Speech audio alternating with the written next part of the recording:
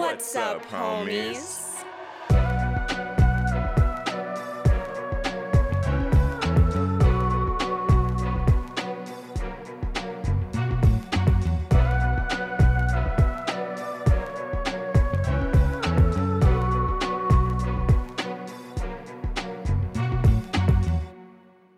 What's up, homies? I'm Erica. And I'm Roshane. And welcome to day one of Homies Shark Week. Dun-dun-dun-dun.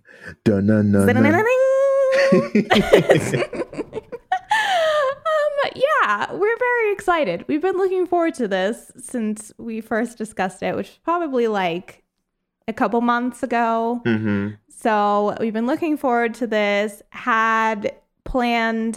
picked out all of our movies that we're just super excited to talk about throughout the week. For anybody who maybe hasn't seen the social media post yet or just hasn't quite heard us speak about it, basically all the rest of this week is going to be Shark Week with the homies.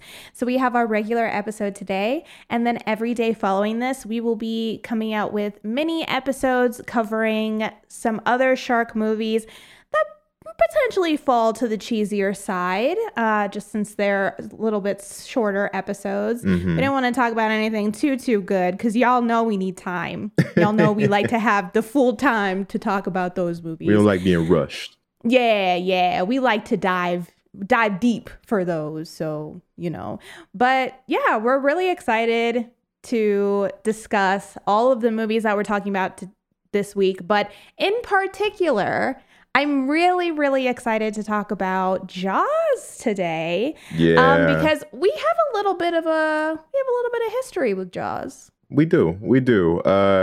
Jaws and subsequently Big Boy Bruce have they've become a staple actually for us if you've been following at least for like our Twitch streams or in some like social media posts. But somewhere along the line, homies, sharks became our mascot. I don't know how it happened, but it just kind of did. Yeah, sharks became kind of our unofficial mascot.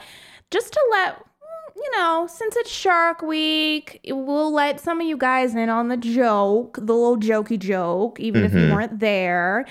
Basically, if any of you guys have seen any of our merch, we have a shirt that says, "But can they beat Bruce?" This is something that came up when we were doing a Twitch stream. We did a ranking list of horror movie villains, and I don't know, about halfway through doing the list, somehow Bruce got in like the very middle, and then every villain that came after him, it was like, but can they beat Bruce? Like, that's how we started rating them. And it just became a thing. Now anytime we compare horror movie villains, it's, but can they beat Bruce? Can they beat a shark? And you know what? It still stands. It kind of works. It really does. It's a great metric to work off of. Yeah, it is. And so ever since, oh gosh, I don't even know when we did that. Was that Halloween? That was Halloween, yeah. Wow. Okay. Well, ever since then, we've been like, well, now we need to cover Jaws. And have been putting it off. And now is the perfect time for us to cover it. And by association, talk about Bruce even more. And for anybody that doesn't know, because maybe there are some people that don't know, Bruce is the name that Steven Spielberg gave to the animatronic shark that portrays the shark in Jaws. Yeah. So its name is Bruce. Yeah, the name of the actual creature that they use to shoot is Bruce. The shark in the movie is never named, so don't get confused by that. The shark is commonly referred to as Bruce. Shark is shark, but Bruce is Bruce, Like, the ones that get it. If you know, you know. You know, yeah. And now you know. And now you know, and knowing is half the battle. Knowing is half the battle. But let's go ahead and dive in. Oh, actually, before we dive in, let me take my scuba gear off. We ain't ready quite yet. Oh, that's right. Before we dive in, we wanted to have some knowledge to throw at you guys as well. So every single episode, we're going to hit you guys with a homie shark fact just to keep things a little spicy. And maybe you'll learn something about sharks that you never knew before. So, Roshane, why don't you hit them with the shark fact for this episode? Sure, why not? Since we're talking about Bruce, how about we do a great white fact? According to a 2008 study, great white sharks have a more powerful bite than most jungle cats, with their jaw clenching measuring out at almost 4,000 pounds per square inch, or PSI, which is 4 times stronger than most tigers or lions. And I know that sounds scary, but don't worry, homies, because the odds of getting bitten by a shark are 1 in 3,748,067. Actually, more people die by fireworks every year than by sharks, which, 4th of July came up, and I bet you on that day, more incidents happen than happen with a shark in a year. So don't worry about it. I mean, worry, but not too much, Which is kind of ironic because this movie takes place around 4th of July, 4th of too. July. It was kind of fun. But yeah. So maybe that's what Brody should have been worried about. Fireworks. maybe not so concerned with what was going on. Yeah, no, it wasn't the fins, yo. It was the fireworks. It was the fireworks all along. And homies, the gag is that for real, sharks need to be more afraid of humans than humans need to be of sharks. As a matter of fact, Peter Benchley, the author of the novel Jaws, of which the film is based on, expressed some regret for the way that he wrote about sharks. He felt he indulged in the present fear and false belief about sharks. He is quoted to have said, "What I know now, which wasn't known when I wrote Jaws, is that there is no such thing as a rogue shark which develops a taste for human flesh. No one appreciates how vulnerable they are to destruction." What he's referring to is after the book came out and gained popularity, there was a bit of an influx of a shark panic that then went away. However, that got reinvigorated once this movie came out and was a wide success. It legitimized the hunting of sharks. For many people, they thought that sharks were these cold-blooded killers, and so that were hunting humans, and so they found themselves eradicating an evil, which obviously is not true. But that's the way that things can be portrayed and presumed from the film. They found that the population of 8 shark species declined more than 50% from 1986 to 2000, which would have been a time where people who had seen this movie when they were a little bit younger and had grown up maybe were going out. But also, 2 sequels of Jaws were still coming out, and there was a boom of shark horror movies after the success of Jaws. Peter Benchley, after all of this happened, ended up spending the rest of his life advocating for oceanic conservation, because it is so important to sustain the population of these different shark species, and also to let the knowledge be widely known that sharks are not a threat to human life or the human population. They're not going out picking out humans like they're picking berries, which of course we all know now, because we have the means to look those things up. But of course, back then you can just pop on the internet and say, are sharks like bad? So just something to think about, especially as we go through this week talking about movies that focused on sharks as cold-blooded killers. Fictionalized versions of sharks are just that, fictionalized. And if you are still afraid of sharks, understandable. However, we as humans pose much more of a threat to them than they do to us. But all right, let's go ahead and hop into the movie. So, homies, we are entering into spoiler territory, so you have been warned. But today, like we said, we are going to be covering Jaws from 1975.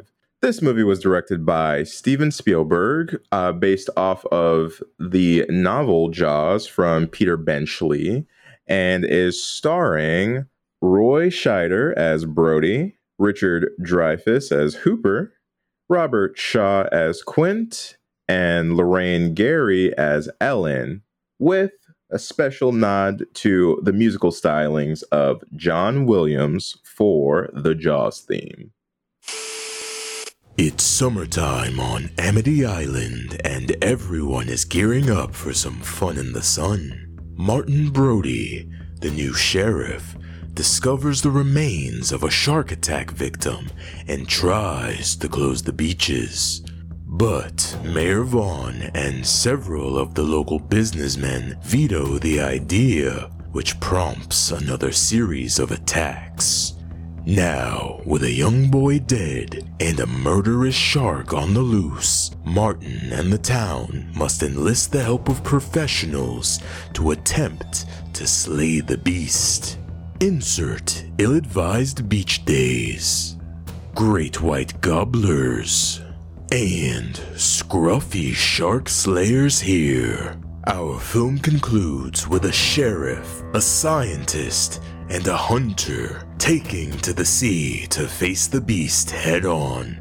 But the question still remains, can they beat Bruce? Also, we're gonna need a bigger boat. Roll credits.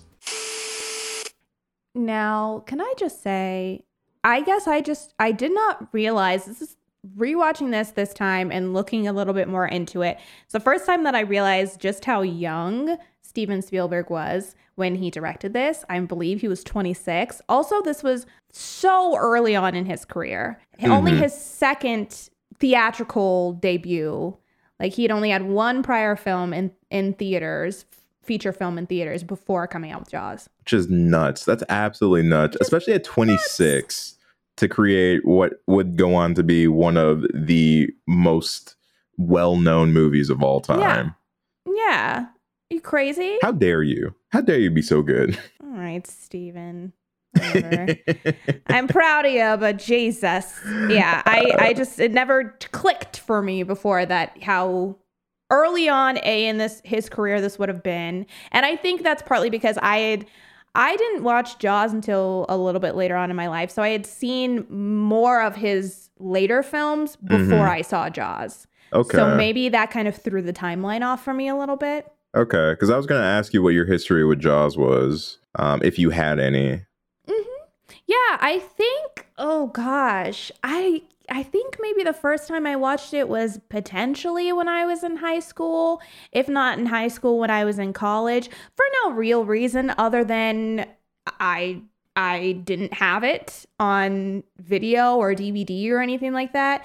So I happened to catch it on TV one time from the beginning. Because that was the thing is, yeah, sometimes it'd be on TV, but this was a movie I never wanted to jump into in the middle of or at the end of. I was like, I want to see the whole movie.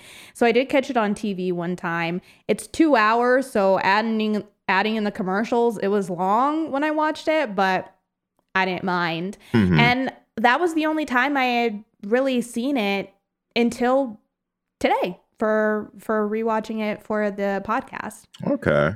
I think kind of similarly for me. I know I've watched this when I was younger. My family aren't like huge cinephiles by any means, so we didn't like necessarily watch through all the classics together, but this is one that I think a majority of the people in my family have seen. I haven't watched it to a ridiculous amount like some people have. Like, I'm not like a huge Jaws fanatic, but I do remember this movie being good when I was younger, and it also steering up a fear of sharks for me, just similarly to everybody who's listened to the Piranha 3D episode. Again, screens were very good at deciding what I was afraid of back then, and sharks and piranhas, two things in the water I did not want to meet up with. Jaws was terrifying. I still remember the first scene is kind of burned in my brain because of how visceral that shark attack is. I remember being younger and being completely creeped out by that. Yeah. Well, and I mean, shoot, this movie's rated PG. So Which is nuts. I imagine, nuts. and I'm like, maybe, granted, this came out in 1975. I know that the MPAA ratings and what each one is defined as has changed since then. So I don't know if it would still be considered PG, but I imagine a lot of kids then who are adults now, if they have fears with shark, it's because they saw this when they were a kid. Because I'm sure the parents were like, PJ, this is fun for the whole family. And then you get there, and this is actually, I feel, I would have been traumatized if I saw this as a child. Oh, most definitely. And the world was traumatized. Like, there was a huge uptick in the fear of sharks, as well as like shark huntings and killings after this movie, because everyone was so terrified after seeing Bruce that they're like, yo, I don't fucks with sharks no more. This is their problem. This is a problem. Their problem that needs to be solved. But I think the thing that's so interesting about Jaws, and that doesn't necessarily hold up for the sequels, is that it's just a shark. At the end of the day, it's based very much in realism, in the sense of it's just about a shark, not a super enhanced shark, not a 7-headed shark, like just a regular great white who is in its home. The water is its home, and it's not doing anything going against its nature. It's literally just living its life. And we just so happen to kind of be in the way for that. And I think that's what can be scary about this movie. But also at the same time, I think that's also what can be a reassurance in this movie, is that it's not purposefully going for humans. It's Bruce in this movie, especially towards the end, gets played up as very vicious and aggressive and very intelligent. However, how are you gonna go on water and be surprised that the owner of the house is there? Like, hi. It's like you going into knocking. You came to my house. Like, that's like going to an art museum and being like, why the fuck are there paintings here? Like, this is their home. This is where they live, dog. You're the one who came here. So I just think that is something that's nice about this movie, in the sense, I guess you can see that more as an adult, is it's like, it's not malicious in any way. It's just that animal's nature. Yeah, and a lot of the death and the carnage is very much avoidable, and falls kind of on human hands for a lot of these people ending up in the situations that they end up in, which we'll get into later. But yeah, a lot of moments here where people could have made different calls that would have kept a lot of people alive, and not necessarily the shark's fault, and more so the fault of the vices of men in that way. I know, I completely agree. But all right, let's get into the nitty gritty then. Roshane, what is in your notebook? All right, well, the first thing I have written down here is in quotations, I'm not drunk. Cool story, bro. Oh, okay. Sure. Yeah, you stone cold sober, huh, bro? He had it for a minute there. He was running. That's true. He was running. He was trying to multitask. It was the slowing down. That's what got him. Yeah. Yeah. And I mean, Homegirl was asking a lot to have this very drunken guy chase her halfway down the beach to their eventual skinny dipping scenario. I guess it wasn't skinny dipping, but like their little swimming area was quite far away from the party that they were at. Because the whole movie starts off with a bunch of kids like sitting on the beach, having beers, having cigarettes, just kind of hanging out. And then we get these two characters that run off to, go have some fun, go for a dip. One of the characters ends up being too drunk and passes out on the beach, whereas our female character goes out for a swim and is the first unfortunate person to run into our boy Bruce. She was naked, right? I swear I saw some plain back. She could have been. Some pure back. I could be wrong. Perhaps that's what I assumed. That I just was like, yep, she took all her clothes off, but I mean, you can check real quick. Oh wait, yeah, that dude kind of look like Titty. I think she naked. She may be naked. PG my ass. But that's what I mean, is like things were different back then. You could get away with a little bit of like side nipple in 1975. Oh man, I And miss the days as long where you as could your see guardian- nipples and severed legs in a PG movie. Yeah, as long as your guardian was there to cover your eyes during know, those right? explicit moments. But yeah, my first note is one of the best openings ever. Yeah, it's truly. just so good. One of my John Williams' score in this film is delightful and is just so memorable, so influential. It makes this movie for sure. But I will say, one thing I do appreciate about this movie is those moments of silence and those moments of stillness. And we get a mixture of that in this beginning. And I love, one of my favorite moments is, it does a good job of building the tension, Yeah. But I also will say, this performance from a character who is basically the catalyst, and although is a very important part of this movie, has like less than 5 minutes of screen time. I think this performance is just so amazing. Yeah, because it's so good. it's just so gut-wrenching. The gasp that she the noise and that gasp that she makes from after she gets pulled under the first time, that like mixture between shock and denial and that realization of, I'm so far out here, what am I about to do? And I think that just goes for the whole thing, because it's not like she gets pulled down right away and then she's gone.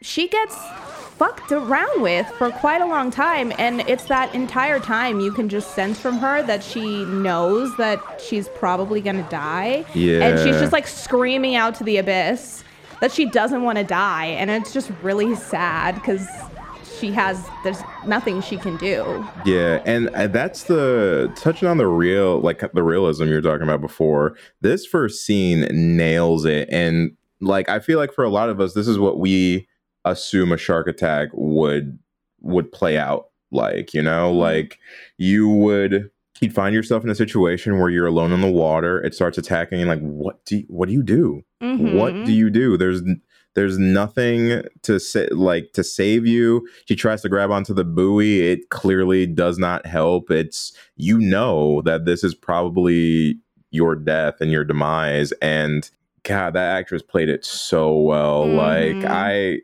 I don't know. I kind of teared up a little bit. I was like, damn, because it's just such a sad death. And it's this moment of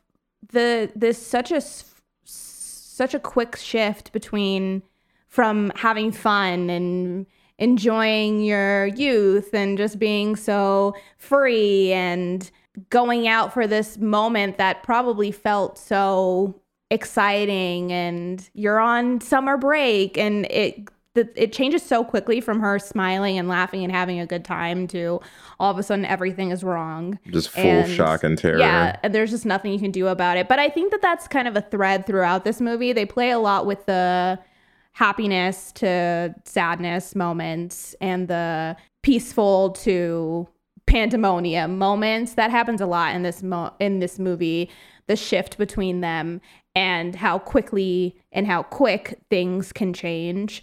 And I just think that this is our first taste of that. And yeah, right away you are in it, you get it. And you also know, I think, that nobody in this movie is really safe. It's kind of, it's hard. It's really hard to know in this movie. Even as someone who's watched it before, I could not for the life of me remember who survived. And besides, like our main characters. But when it starts to get into those extra townspeople death, I couldn't remember who survived and who was okay. Yeah, because they really put you in this air of unease, especially when, later on we get to like the big beach scenes where we have multiple people in the water at once. One thing I really liked is the fact that we jump into our main conflict very quickly.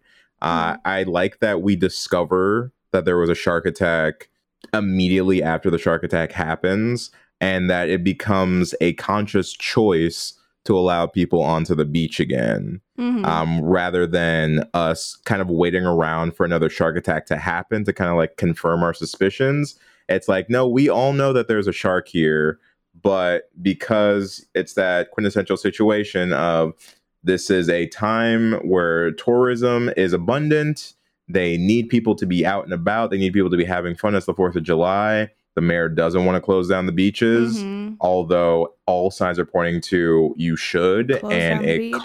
it costs people greatly. And I think that is such a great plot point to work off of. Yeah.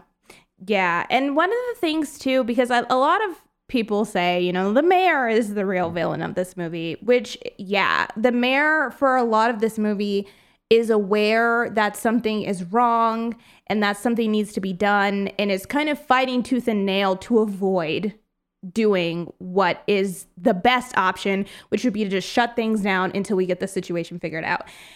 But what I will say that I really like about this character and the plot and the characterization of the mayor and how he's written as a character is that by all accounts he is wrong, but I also see where he's coming from, because I think that's the most obvious. Not to say that he's doing the right thing, because he's definitely not. But I see what he's like. I see what's clicking up there. I see his reasoning, because they are a small town. And I think that something we have all realized within these last few years is how much smaller towns and smaller businesses rely on booms in their business to survive, to tread above water. And I think the most obvious part of that is in that scene where Brody says we're going to close the beach down. It's not the mayor the mayor doesn't even say anything after he says that. It's all the business owners in this town, because they're like, we're not going to fucking survive if we don't have any tourists. Like, that's my life. That's my livelihood. The beach is what keeps me afloat. How are we going to shut down? And what am I supposed to do if we shut down? And like the mayor responds to that. Like he's like, oh, we're only going to shut down for 24 hours. He is making a shitty decision, but he is doing it because he thinks that it's the right thing to keep all of the people in his town. He's like, the few who may suffer are going to do that for the better of everybody else. Is I feel like good. What the greater good. And that's a shitty way of thinking. But I feel like in his head, he's like, I have to keep these people afloat. He's a politician, you know, like he's a politician. He's a politician. I think he does honestly care about the town, but his appearances are important to him, and keep staying in everyone's good favor is important to him too. Yeah. I will say that the residents of this town do be wilding out though. They do. That's why I'm like, y'all, Amity Island's just kind of wild, to be fair. It's kind of a wild place, straight up. They're the ones who are, because the mayor's the one, and we all know you usually have one face to the news, but he has a whole flock behind him who are telling him to tell the news. So it's like, it's the whole town. They all out there crazy. They're wilding out because they're used to things the way that they are. It's been the same way forever. And now in their eyes, it's not, oh, there's a shark and that's the issue. They're seeing Chief Brody, this guy who came in from New York. It's his first summer, and he's trying to change the way that they do things. That's what they're seeing. Yeah. Like, they're not even seeing like, oh, there's danger. Like, they're like, who the fuck is this guy? Like, how dare who's you? trying to ruin my life. Yeah. Rabble. I love the line. It's like, I forget who says it. I think it may just be someone in the background, but someone says 24 hours is like 3 weeks. Yeah, I wrote that down too. She's like, 24 hours is like 3 weeks. It's like cool math, but I get the sentiment there. Like, I understand what's being said. It was just the moment.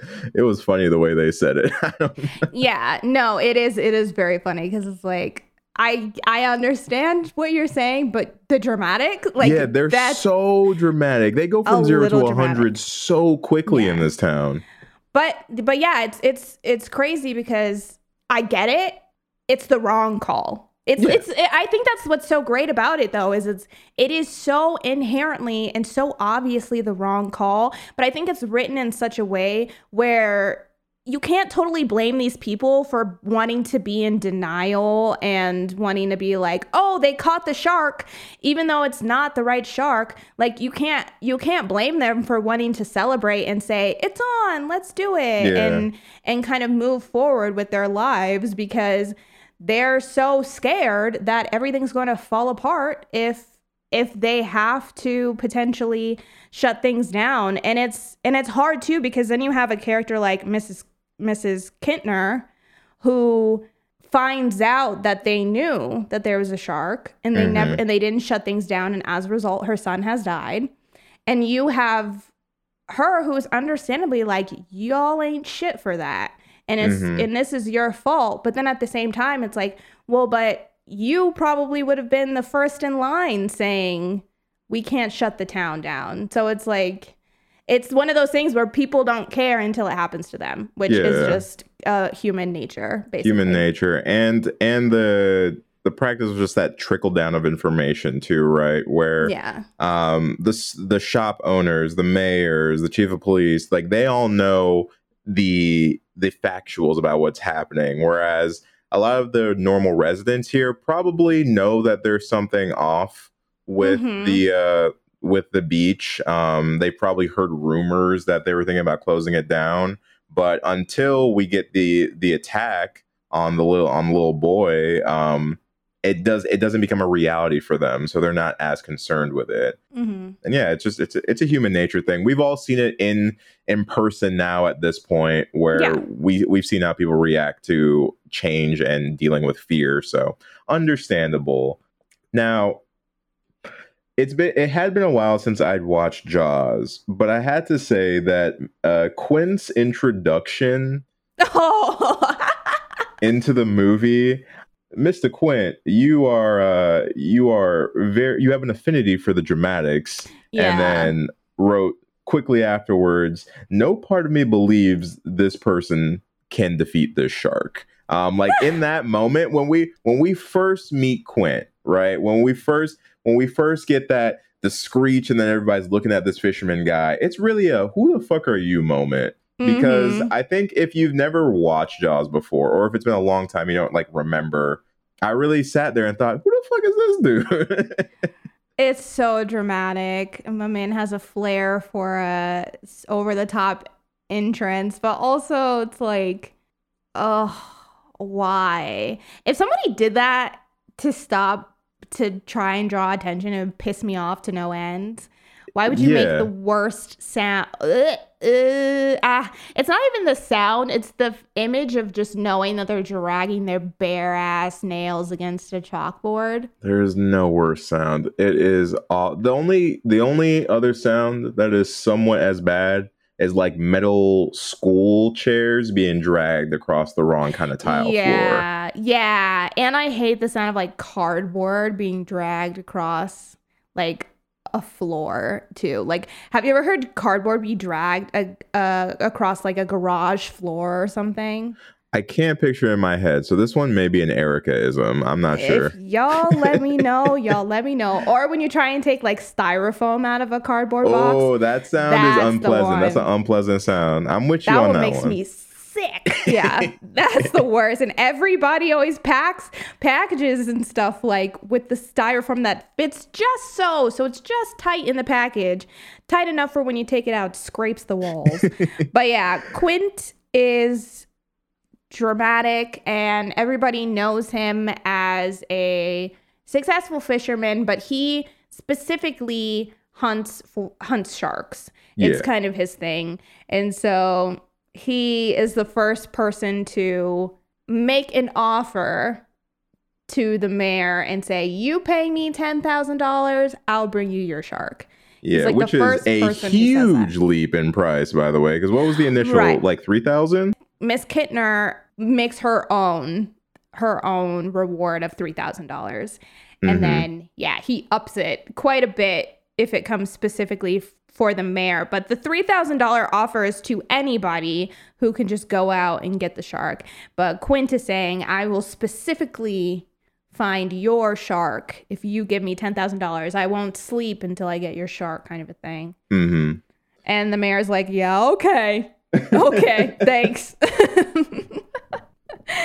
Which also too, Robert Shaw is British, and I don't know if you knew that, but I did not know that actually. he doesn't seem it. The only time that I clocked it is he says demise instead of demise at one point. Oh, see, I thought that was sea shanty talk. You thought that was Quint speak. I thought that was just that ye old Quint speak. I think that might have been his British accent slipping out a little bit.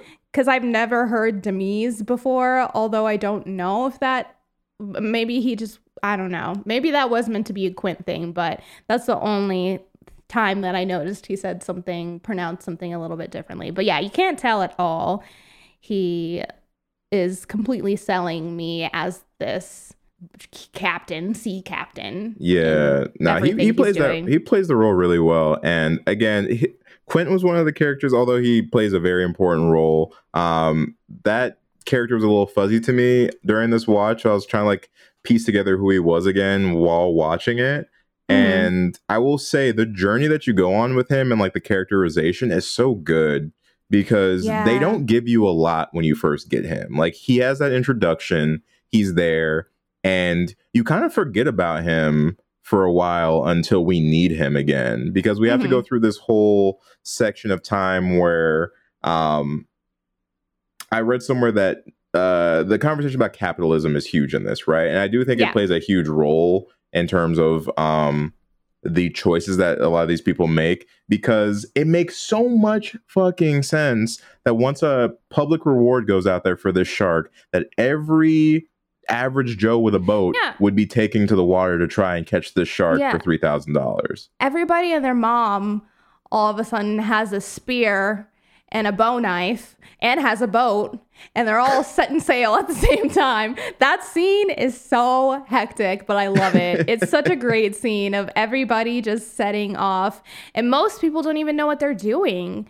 Most people never hunted a shark. Why would they? So a lot of these people are setting out with no idea what they're doing, but dangle some money in front of them and they'll say, I'll give it a shot. Why not? Yeah, why not? I could be the one that captures this shark. Yeah, it could be me. That could be me. Taking that picture. In that shark picture. And they're not wrong. They do catch a shark. Some of them do catch a shark. So I guess it's not totally out of the realm of possibility. None of them are going to be catching that 25-footer, though.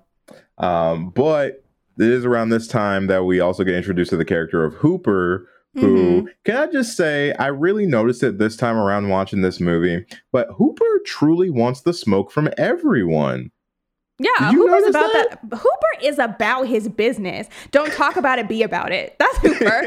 As soon as he steps up on the scene, he does not give a fuck. I love Hooper. I think Richard Dreyfuss does such a good job playing him, because I like that he is about his business. He knows what he's talking about, and he knows that he does. Yeah. And although, he is there to help, he's not going to let anybody walk all over him. He said, I'm the expert, and if you want me to help you, then you'll listen to what the fuck I have to say. And I like his relationship with Chief Brody a lot. I like the camaraderie that they get. I like him and Quince as well. I just think that his and Chief Brody's has more time to build than his and Quince. But I think the thing I like the most about Hooper is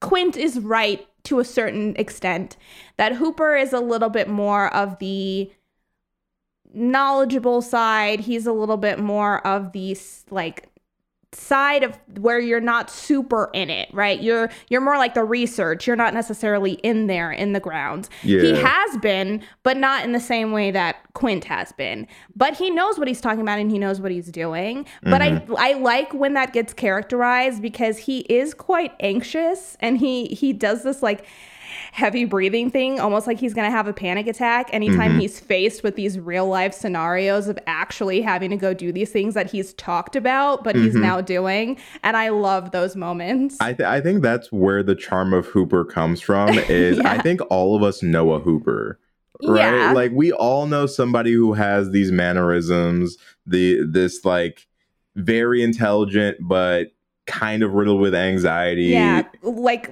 kind of skittish at times. Mm-hmm. But you know they're coming from a good and educated place. I think that's where you can find a lot of the charm of his character. And yeah, I agree with you. I like his relationships with people. I'm just like, yo, he's picking fights with everybody, dude. He's ready Anybody to who scrap. crosses him once in a sentence, he's ready to fucking throw bows. Like right there in the moment. He is ready to scrap. And I'm really happy because in the book, if they were following the book, one side plot that they were going to potentially do with Hooper is that he was going to have an affair with Brody's wife, and he was also supposed to die at the end of the movie. Glad both of those things got scrapped, because I just think that he's such a great character with the journey that we have with him as is. He doesn't change a lot as a character, but I don't think he needs to. Like, I love the way that he comes in. I don't want him to change. I think he comes in very sure of himself and sure of what he's going to do. And that just continues throughout. And I think if anything, he maybe, because I think both with him and Chief Brody, one thing that I really like about them is that they are so certain in the things that they know, but I love the uncertainty of the things that they don't. Yeah. And I love that that's still consistent throughout. Like with Chief Brody, he has never claimed to be a shark expert, a boating expert. He doesn't know what the fuck he's doing half the time on the boat at the end. He doesn't even like water. He doesn't like being out in the water. He's just there because he has to be. He has to ensure that this shark gets taken care of. And I like that that still stands. I like that he doesn't become an action hero throughout. Even till the end, he's just, my boy's living on a prayer the whole time. And I like that that continues. It's kind of all luck that Brody even survives. Yeah. Like, it all comes down to luck. And I like that about him. He is someone who has come to a town that is expected to be quite boring. When he gets there, it's all just small, silly crimes. It's little karate kids breaking fences and cars that have been abandoned. And that's the kind of stuff that he thinks he's going to be dealing with all summer. And he gets thrust into this situation that he has never had to deal with before. And I like watching him navigate that situation. I think he has some really good ebbs and flows. And I love the moment when he is equally as excited when he thinks that they've caught the shark. Like, he's stoked. And then he's like, fuck. Yeah, because he's part of this community. And like that's another thing that this movie does a fantastic job of, is creating this community of Amity. I wrote down, this is one of the few movies where I love the boring shots, quote unquote, where it's just people existing in the town, because I think they do a great job of like really letting the environment feel full and alive, and it makes it hurt even more when you see these people put themselves in danger, because you kind of, over the course of this movie, become a part of this town, you become a part of this community, and you hate seeing them make the wrong calls. My favorite wrong call may be when Mr. Mayor comes up like a straight mafioso to Old Mans and is like, hey, please get in the water. Straight up forces his family to go swimming, because nobody wants to swim after the kid gets killed. Like, they're okay with opening the beaches and they're okay with hanging out at the beach, but everyone's still, rightfully so, kind of terrified to go in the water. And he's like, it's the 4th of July. There are cameras here. I need it to look like this town is thriving. lit. I need everybody out having fun. So get your ass in that water. It's so good. It's so good. And I like the guy's like, I just put sunscreen on. Or whatever he says. I just put on sunblock. I love those moments too. Those in-between moments are just really great, which I think is so important in a movie like this, because that is what a lot of the in-between the shark stuff is, just character building and building up moments and tension. And because this movie is 2 hours. And so it could have been boring, but it's not. It's first of all, because the acting in it is so good and the writing is so good. But also because I think by the time you get to that 1 hour point where it kind of slows down a little bit. You know these characters so well at this point that like you feel like part of the town. You feel like part of it as well. And yeah, I love those in between moments. I love one of my favorite boring, I guess, shots is when he's on the phone in the shack and his like deputy is outside. Oh yeah. Just smoking a cigarette while everybody's freaking out around him. And then I also love the moment with what's her name? That's his wife's name. Ellen. Mhm. I love the moment with Ellen when Michael's in the boat and she looks at the picture in the shark book and it shows the shark crashing through the bottom of the boat. And she's like, Michael, listen, didn't you hear your father? Get out of the water. Like, I just think all those moments are so nice and just feel so humanizing to the characters that by the time that you get into the later bits, you feel like you've come to know everybody and kind of know their headspace. And so the actions that people take make a lot of sense and you understand why they've gotten to that point. And so, yeah, you're hoping for the best I think, as you start to rear up towards the end. Yeah. And you're hoping for the town, for the best for the town. But I think that our group of 3 guys that we end up with on the boat, it's like, it's hard to know how that's gonna resolve itself. Yeah. And I like too that although the town and the mayor make the wrong call several times, that after that second shark attack, it becomes very clear what the logical next step is to do. And I'm glad that the plot follows that. It doesn't fight against what at this point everybody should be collectively like, okay, we need to handle this shark situation. Also the drama that is that sign the paper Larry scene between Brody and the mayor. Yeah, because it's just like, sign it, sign the paper. And like, dude, again, these characters are wild. But yeah, but see, I love that scene too, because I just feel like I like the layers of a lot of these characters, because I think that's the first time that you kind of get to see the mayor's humanity and his realization that he's like, I did make the wrong call. And I get that. Like, I see that now, but there's nothing I can do to rectify what's already happened. Yeah. Like, I like what he says to Brody, because you can tell he's not even in this conversation. Like, he's still on the beach, if that makes, like, the mayor mentally is still on the beach and Brody's trying to move things forward. He's trying to say, okay, let's fix things now. Yeah. And the mayor is still stuck in the decision that he made. And I just love the line when he says, like, my kids were on that beach too. It's such a good, powerful line. Yeah. I'm sorry. I'm truly sorry. Got a pen, Larry? Pen? Yeah, a pen, you know. Because you're going to do what you do best. You're going to sign this voucher so I can hire a contractor. I don't know if I can do that without... I'm going to hire Quint to kill the shark. What? What are you talking about? Larry, the summer is over. You're the mayor of Shark City. These people think you want the beaches open. I was acting in the town's best interest. That's right. You were acting in the town's best interest, and that's why you're going to do the right thing. That's why you're going to sign this, and we're going to pay that guy what he wants. Martin. My kids were on that beach too.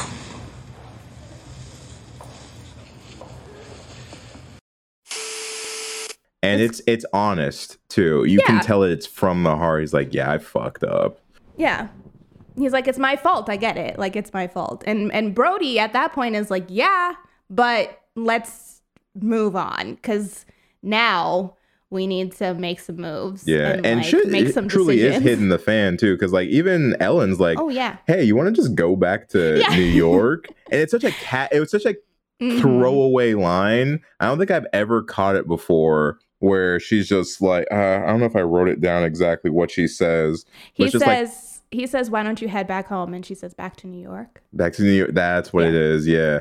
It's such a throwaway, but it says so much about kind of the mental state of everyone in that moment, that it feels like a very reasonable catalyst to getting Hooper, Quint, and Brody out on that boat, which is maybe my favorite section of the movie, not gonna lie. I love watching this relationship and dynamic between the three of them grow, and then ultimately see that go up against Bruce in the final confrontation. I think that whole section of the movie is very well done. Yeah, because this movie really is broken up into sections. It's the town section, and then it's the boat section. It's land versus water, because I think in the beginning, a lot of the stuff that happens, they're still on land, and so a lot of those attacks that happen within the water are due to circumstances that the townspeople don't know, and them kind of going out in the water and then being punished for that. And then the second half is completely on a boat. We're completely at water. There is no other option, because that's the thing when it comes to shark movies is you have to have a reason for people to be in the water. You have to have a reason for it to not just say, okay, I'm just going to run on land and I'm fine. Whether that be because the sharks can swim on land or because they're in a tornado, fine, sure. Or whether that be, people are stuck out at sea for some reason. And I like that we have this understanding between these guys that they are going out there and they are going to stay out there because they have a mission. It is up to them to solve this situation. But what I think is also smart is you have this character of Quint who is so hell-bent on getting this shark, and as time progresses becomes more and more sort of erratic about it, that he as a result almost kind of locks them in place. And because I think if it was just Brody and just Hooper, it would be very easy to say, okay, let's go back to land. Let's come back. Let's get back up and all that stuff. Yeah. You need a Quint. You need an obsessive character to say, no, we're finishing this, or I'm going to die trying, kind of a thing. I fully agree with that. And even the sequence before they go on the boat where like Quint kind of gives them the rundown about like, yo, when we're out there, I'm the captain. That's where my opinions on Quint shift in terms of there's no way this random motherfucker can handle this shark to, oh shit, can Quint take down the shark? Is he the man? Is he the guy? He's a shark whisperer, allegedly. He has like 100 shark jaws in his house. Plastered all around his shanty shack. Yeah. Also, this movie's beautiful, by the way. I don't know if we ever said that, but this movie is absolutely gorgeous. I mean, you kind of assume that because it's a Spielberg movie, but this is early Spielberg, and it still looks phenomenal.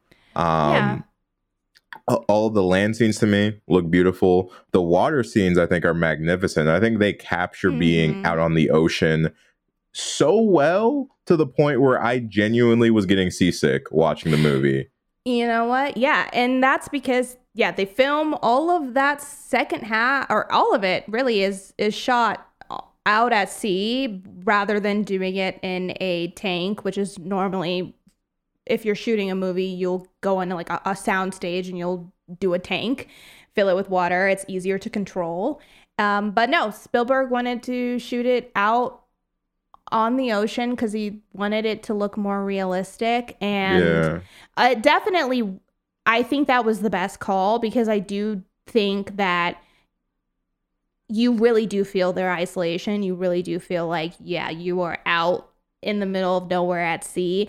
But I will say, I guess for him, it was a pretty rough experience. He had a really hard time being out at sea, and that's part of the reason that he didn't want to come back for a sequel, because he didn't want to shoot out on the water again. But it looks great. Yeah, it looks magnificent, and it looks so authentic. But yeah, if you don't handle the sea well, you don't want to be out there. I got seasick, I think, for the first time like 2 years ago, like genuinely seasick, and it fucked me up in terms of boats. I side eye boats now because I'm like, being seasick is not fun. and they are bobbing and weaving in that water. They are up and down. They're like a cork in the middle of the water. So I can't even imagine being out there on the boat. And Now, I do want to talk about the boys on the boat here, but just backtracking a tiny bit too, because we finally have now seen the shark, because we didn't really get to talk about that too much. You don't see the shark until about like an hour, 20 minutes in. Most of the shark stuff is POV, which this POV that we now know as a staple of this movie was kind of a fix for the issue of the mechanical Bruce sharks didn't work very well. So they couldn't really use them for too many scenes. They had to be very sparse about when they used them. So Spielberg opted to do POV shots instead, just to honestly save time and be less of a headache.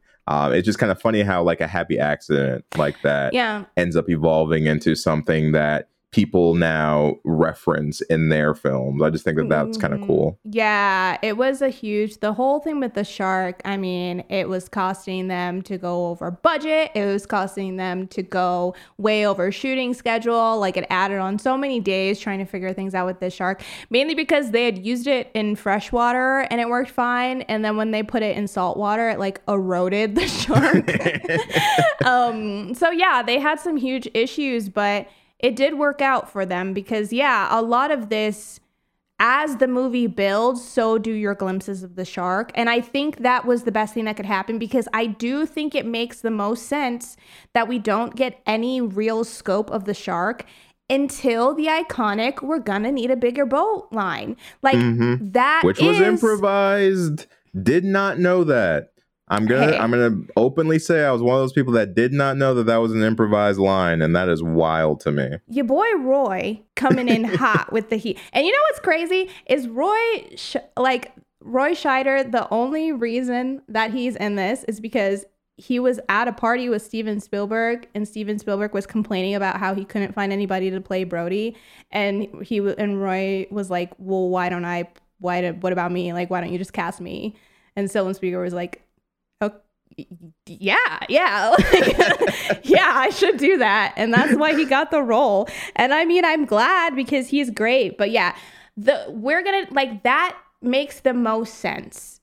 That should be the first time that we really see the shark, because I think too, because as an audience, although we know that the shark they caught earlier wasn't the shark, I feel like it's kind of nice for us to not really know how big the shark is at that point, because that to me looks like a big shark. Yeah, it looks like it's still a large shark that they pull out of the water. So it makes sense that people would believe that is the shark. That's a big boy. And so I think that it works really well for us to realize the scope of the situation at the same time as the three people who are going to be really battling this shark. And so, it ended up working out very well that we really don't see full body until, like the last 45 minutes of this movie. And then you're finally like, oh shit, this is a big deal. It's a big old situation you guys have got here. Now, a question for you, going back to the boys on the boat. When we're doing our camaraderie scene where people are Quint and the boys are finally getting along, was it just me, or did it look like Hooper and Quint were about to make out? I thought them boys were about to kiss. I got some vibes. I love that scene. It was around the time when he was like, cheers to your leg, and then he was like, pretzeling their bodies and stuff. I was like, is this one of those what happens in the water stays in the water scenarios right now? What's about to go on? The blueprint for The Lighthouse is what that was. This movie truly does feel like The Lighthouse at Sea. Yeah, but that's a great scene. I think it's a great sequence because I think it was necessary. Like, I think we needed to form a bond between these three, because the final battle was just going to be so taxing on all of them. And like, you need to feel for everyone here, including Quint. Like, we need to make sure that if we lose any of these characters, it hurts. And I think that scene really establishes it. And I feel like it's so important sometimes to have scenes like this in situations like this, because I do think that is realistic to life, is at some point you do kind of have to step back and say, damn, this is crazy. Like, even though they've been butting heads for the majority of their trip together, I do think it makes sense that Quint and Hooper would have a moment where they just step back and were like, let's chill, let's relax, let's decompress from this day that we've just had and just kind of have a little bit of fun. Because at the end of the day, you are in a very serious situation and you really have no idea of how this is going to end up for any of the people on this boat. Yeah. And so I think that, yeah, those moments are so necessary just to bring in compassion and to bring in a sense of, like, at the end of the day, yeah, we are in this together. And yes, of course, it's a huge scene for Quint. Yeah, I love that exposition dump monologue. Phenomenal.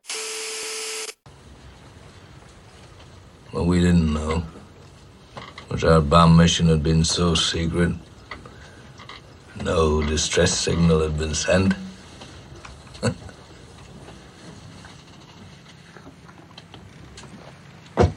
They didn't even list us overdue for a week. Very first light, Chief. Sharks come cruising. So we formed ourselves into tight groups.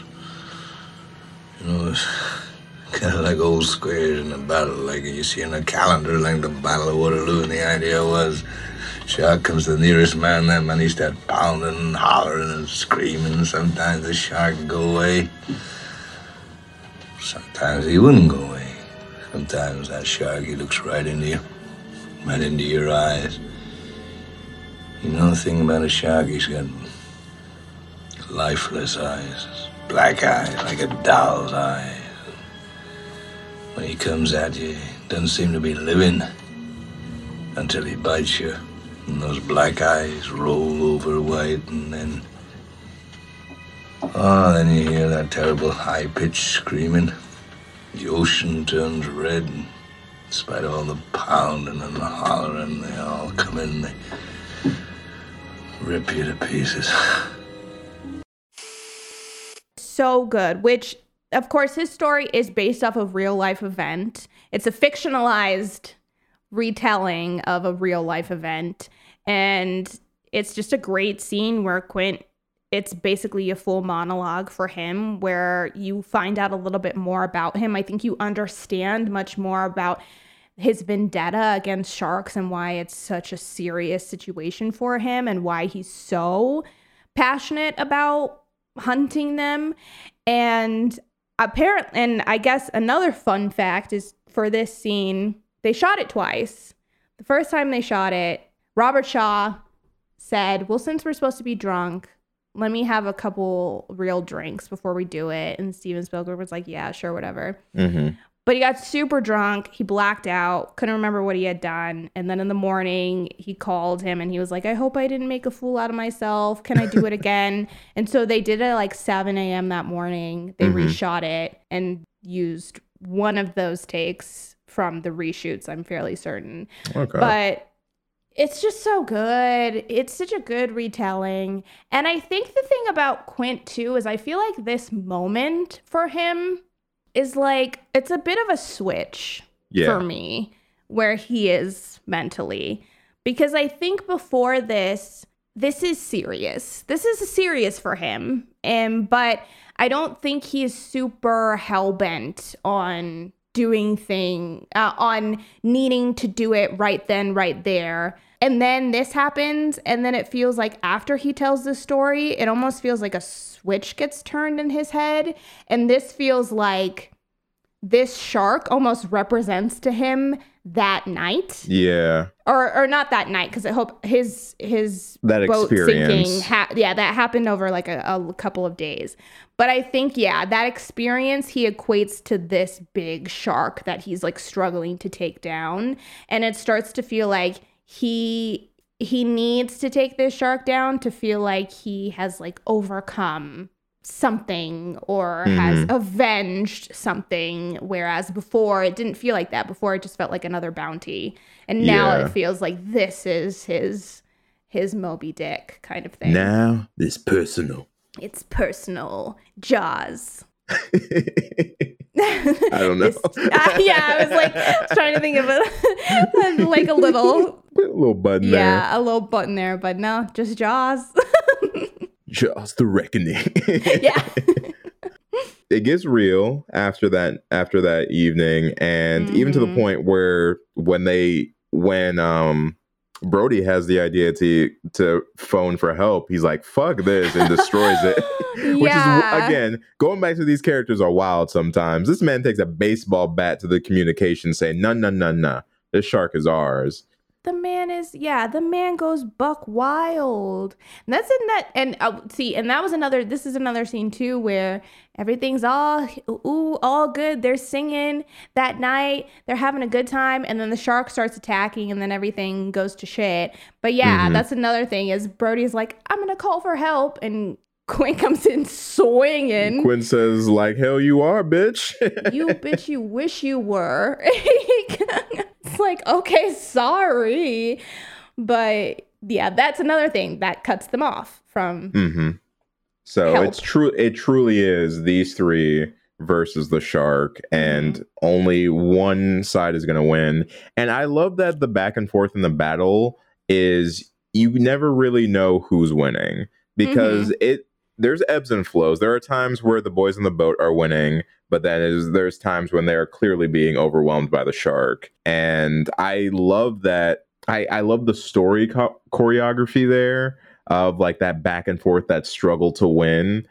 Because even up until the very end, like Bruce is giving them a run, man. Especially once Quint goes, which is a brutal death, by the way. Going back to how did this shit get PG, I don't know. But Quint's death, it hurts. It does hurt. Quint's death is crazy because, yes, at this point in time, Quint has kind of been built up as the kind of character that you are not supposed to like. I think in any other type of movie, he would be that crazy captain that you would be waiting for him to be taken out.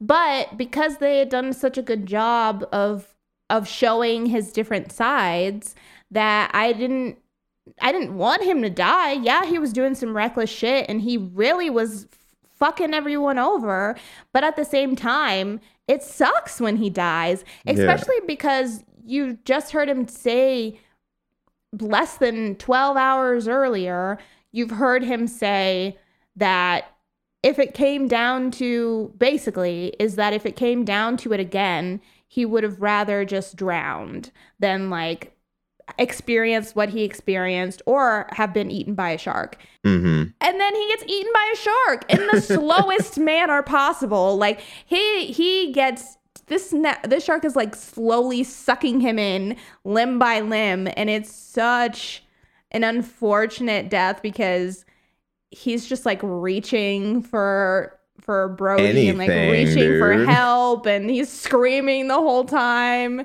Like all the cockiness, all the sea captain, it all goes away because he knows it's the end, and you get to see him human in those last moments, and it is rough. Yeah. And when he's kicking his legs, he looks terrified. He's so kicking scared. his little legs. He's like, "Don't eat me, please." It's so sad.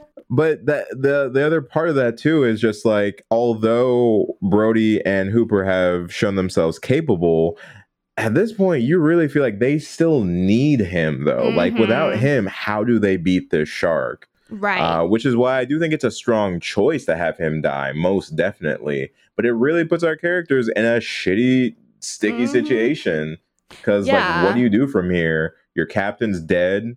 This shark is ripping this boat apart. Like this boat is straight up sinking. At that, we lose Hooper as Hooper goes down in his little cage that he's so sure is going to work. Hooper's hiding amongst the coral at this point on the sea floor, just chilling. I couldn't help but laugh at that bit. The fact that my man Hooper just decided, I'm gonna sit this one out until it's over. I'm gonna wait this out and see what happens. He really did. He really just kind of excused himself for this entire ending and said, I'm gonna let them handle this, and then came back up when everything was safe. Right? This man popped up with the did you do it? Yeah, he's like, y'all good up here? He like basically peeks his head up just to make sure that the shark is no longer up there and then sees Brody and is like, oh, thank God. But that's the thing about not changing the entire time. That's so in line with his character, I think. Like, after the attack in the cage, 100% Hooper would be like, safety. That's all I care about. I don't care about beating this fucking shark anymore. I want to live. I would love to live, yeah, because he I love because Hooper is so jumpy and skitterate, like he consistently throughout this movie has a habit of getting spooked and dropping things that are important. And so he is entrusted to drug up the shark and then gets jump scared from behind and drops the entire spear to the bottom of the ocean floor. That plan is completely just a wash after that. Yeah, like, ruined. But I'm like, done before it even got to get done. Oh my god. Yeah, and Brody even told him, he was like, the shark's gonna break that cage up in 2 seconds. And he was right. But he's so sure that he'll be all right. Yeah, and I mean, he was all right. But I do like, because throughout this last bit, from the minute they get on the boat till the end, they keep talking about these gas canisters that are very dangerous, can easily blow up, and they're mentioned multiple times. Brody knocks him over at one point and he gets his ass chewed out. And then they're also the thing that causes Quint to slip, because one of them rolls and crushes his hand. And then that ends up being the thing that saves their lives, because Brody throws one into the shark's mouth and it kind of just keeps it inside of its mouth for some reason. And then he shoots it. He shoots it and it explodes. I just love how the shark is like, I'll take this, sure. Yeah, maybe the shark Bruce just assumed he'd won, and he's like, whatever. Throw your gas canister at me. I'll eat this shit too. I'm gonna eat you and your gas canister. What's good? He's like, okay, sure. Maybe like how Quint has a bunch of shark jaws all over. Bruce has like a little den below that he just keeps souvenirs from all of his kills. Scuba equipment that he stole. And he was like, sure, I'll take this. Why not? And then Boy Brody gets another one-liner just filled with them in this movie with the smile, you son of a bitch, which good one-liner. It's solid. It's good. Comes after a good hard-fought battle. Really puts a button on that explosion. Yeah, it's a good one. It works, makes sense for his character. And then, he meets back up with Hooper. They have a little moment of silence for Quint, and then they swim off together on a little raft, a little makeshift raft, and I love their little flippers flipping through the water as we see them.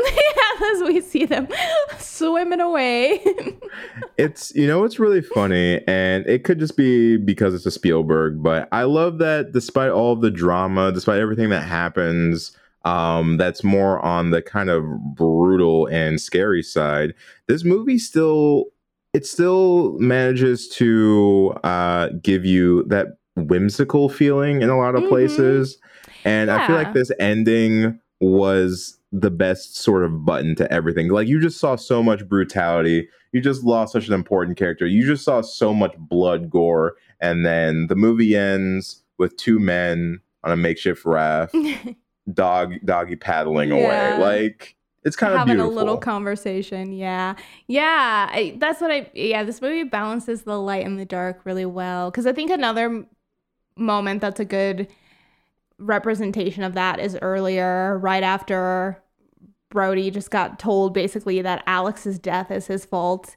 And then he goes and sits and his son like copies all of the things that he's doing. It's so cute. Yeah. It's just it just feels, that's just another thing that feels really realistic, because there's like the light and the dark, because you have these moments of peace and calm and a breath, and that feels really nice and that feels really great. And then it's mixed with these moments where things are just really crazy and heavy and hard. And because even there, it's at the end, it's like, y'all just went through some shit, but I'm happy that the sun is out and that you're on your way back to shore.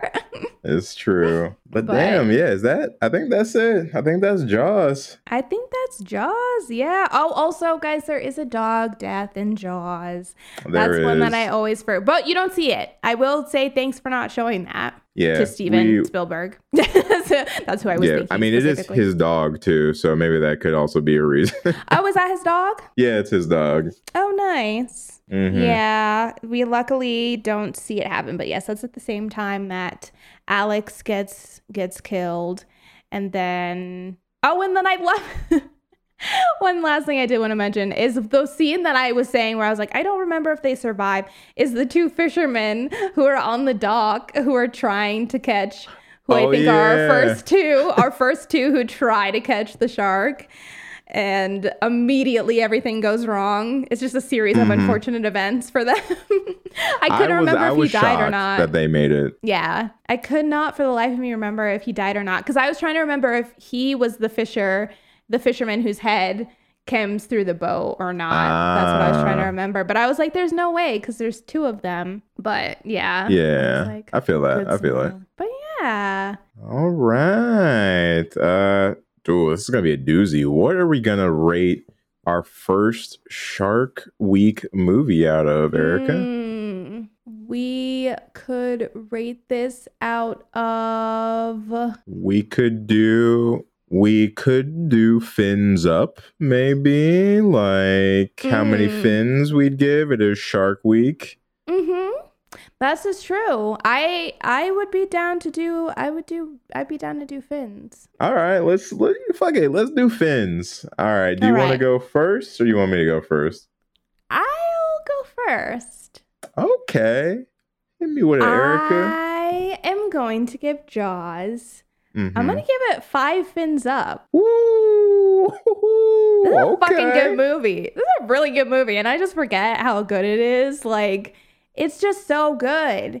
The writing, the acting, the directing, across the board, I think is just, it just fits. Like everything just fits into place. The score is iconic. The shark is iconic. And it's like one of those things where now that I've rewatched it, I'm like, why did I let so much time go in between rewatches? Because this is just a fucking good movie. It's like I think a perfect balance of the horror mixed with the just kind of day-to-day life, and I love the way that this story unfolds. I like both halves of it, and I think that they're both equally as good. Great ending, great beginning, and everything in the middle is like just as on par with the way that it opened and ended. It's just a solid film across the board. And I honestly don't think I would change anything about it. And so for that reason, 5 fins up for me. Ooh, okay. Honestly, I gotta match you. 5 fins up. I agree with everything you said. Jaws is kind of perfect. There's nothing within the scope of this movie that I would change. There's no moment that I think could use tweaking. Like you said, everything feels iconic. It feels classic. It does have that nostalgia lens for me, but even now watching it as an adult, I appreciate it even more than I did as a kid. Like all the different intricacies and nuances and all the little details that make Jaws what it is. It's just brilliant, dude. It's such a good movie. I think it is honestly the de facto shark movie. I just don't think you can or we ever will see something top Jaws. Maybe I'm wrong about that, but I have yet to see that. Maybe we'll see that this week. Who knows? But as far as I'm concerned, if you want the shark movie, a perfect shark horror movie, look no further than Jaws. 5 fins up for sure. And that's it, homies. That is the breakdown for Jaws. If you guys would like to let us know what you think of Jaws, we would love to hear it. You can talk to us on our social media. We are Homies of Horror on everything. Or you can always email us. We are homiesofhorror@gmail.com. And today is Monday. If you're listening to this episode the day that it comes out, which means that we are on Twitch tonight, hopefully playing a shark-related game, to be determined. But if you want to come through, hang out, chit-chat with the homies, we would love to see you. The link for that is in our social media bios. And if you wanted to come through and talk to the homies in a different setting, you could always scoop into our Discord. The link for that is also in our social media bios. Discord is a place where we like to hang out, talk about all things spooky, and just check in with you guys and see how you're doing. So if that sounds like something you'd be interested in, we would love to see you in there as well. And last but not least, if you are so inclined, we would very much appreciate it if you would leave us a rating or a review. You can do both on Apple Podcasts. The more ratings and reviews we get, the better. Recommends our show to more listeners, and we just like to hear what you're thinking of the show. Or you can leave us just a rating on Spotify. It's very easy. Just go to our name, go to the stars right underneath our name, hit those, and let us know what you're thinking. But that's it for Jaws. But not it for sharks. We will be seeing you again tomorrow with a brand new shark movie to talk about. So we will catch you then, homies. See you tomorrow, homies. Bye.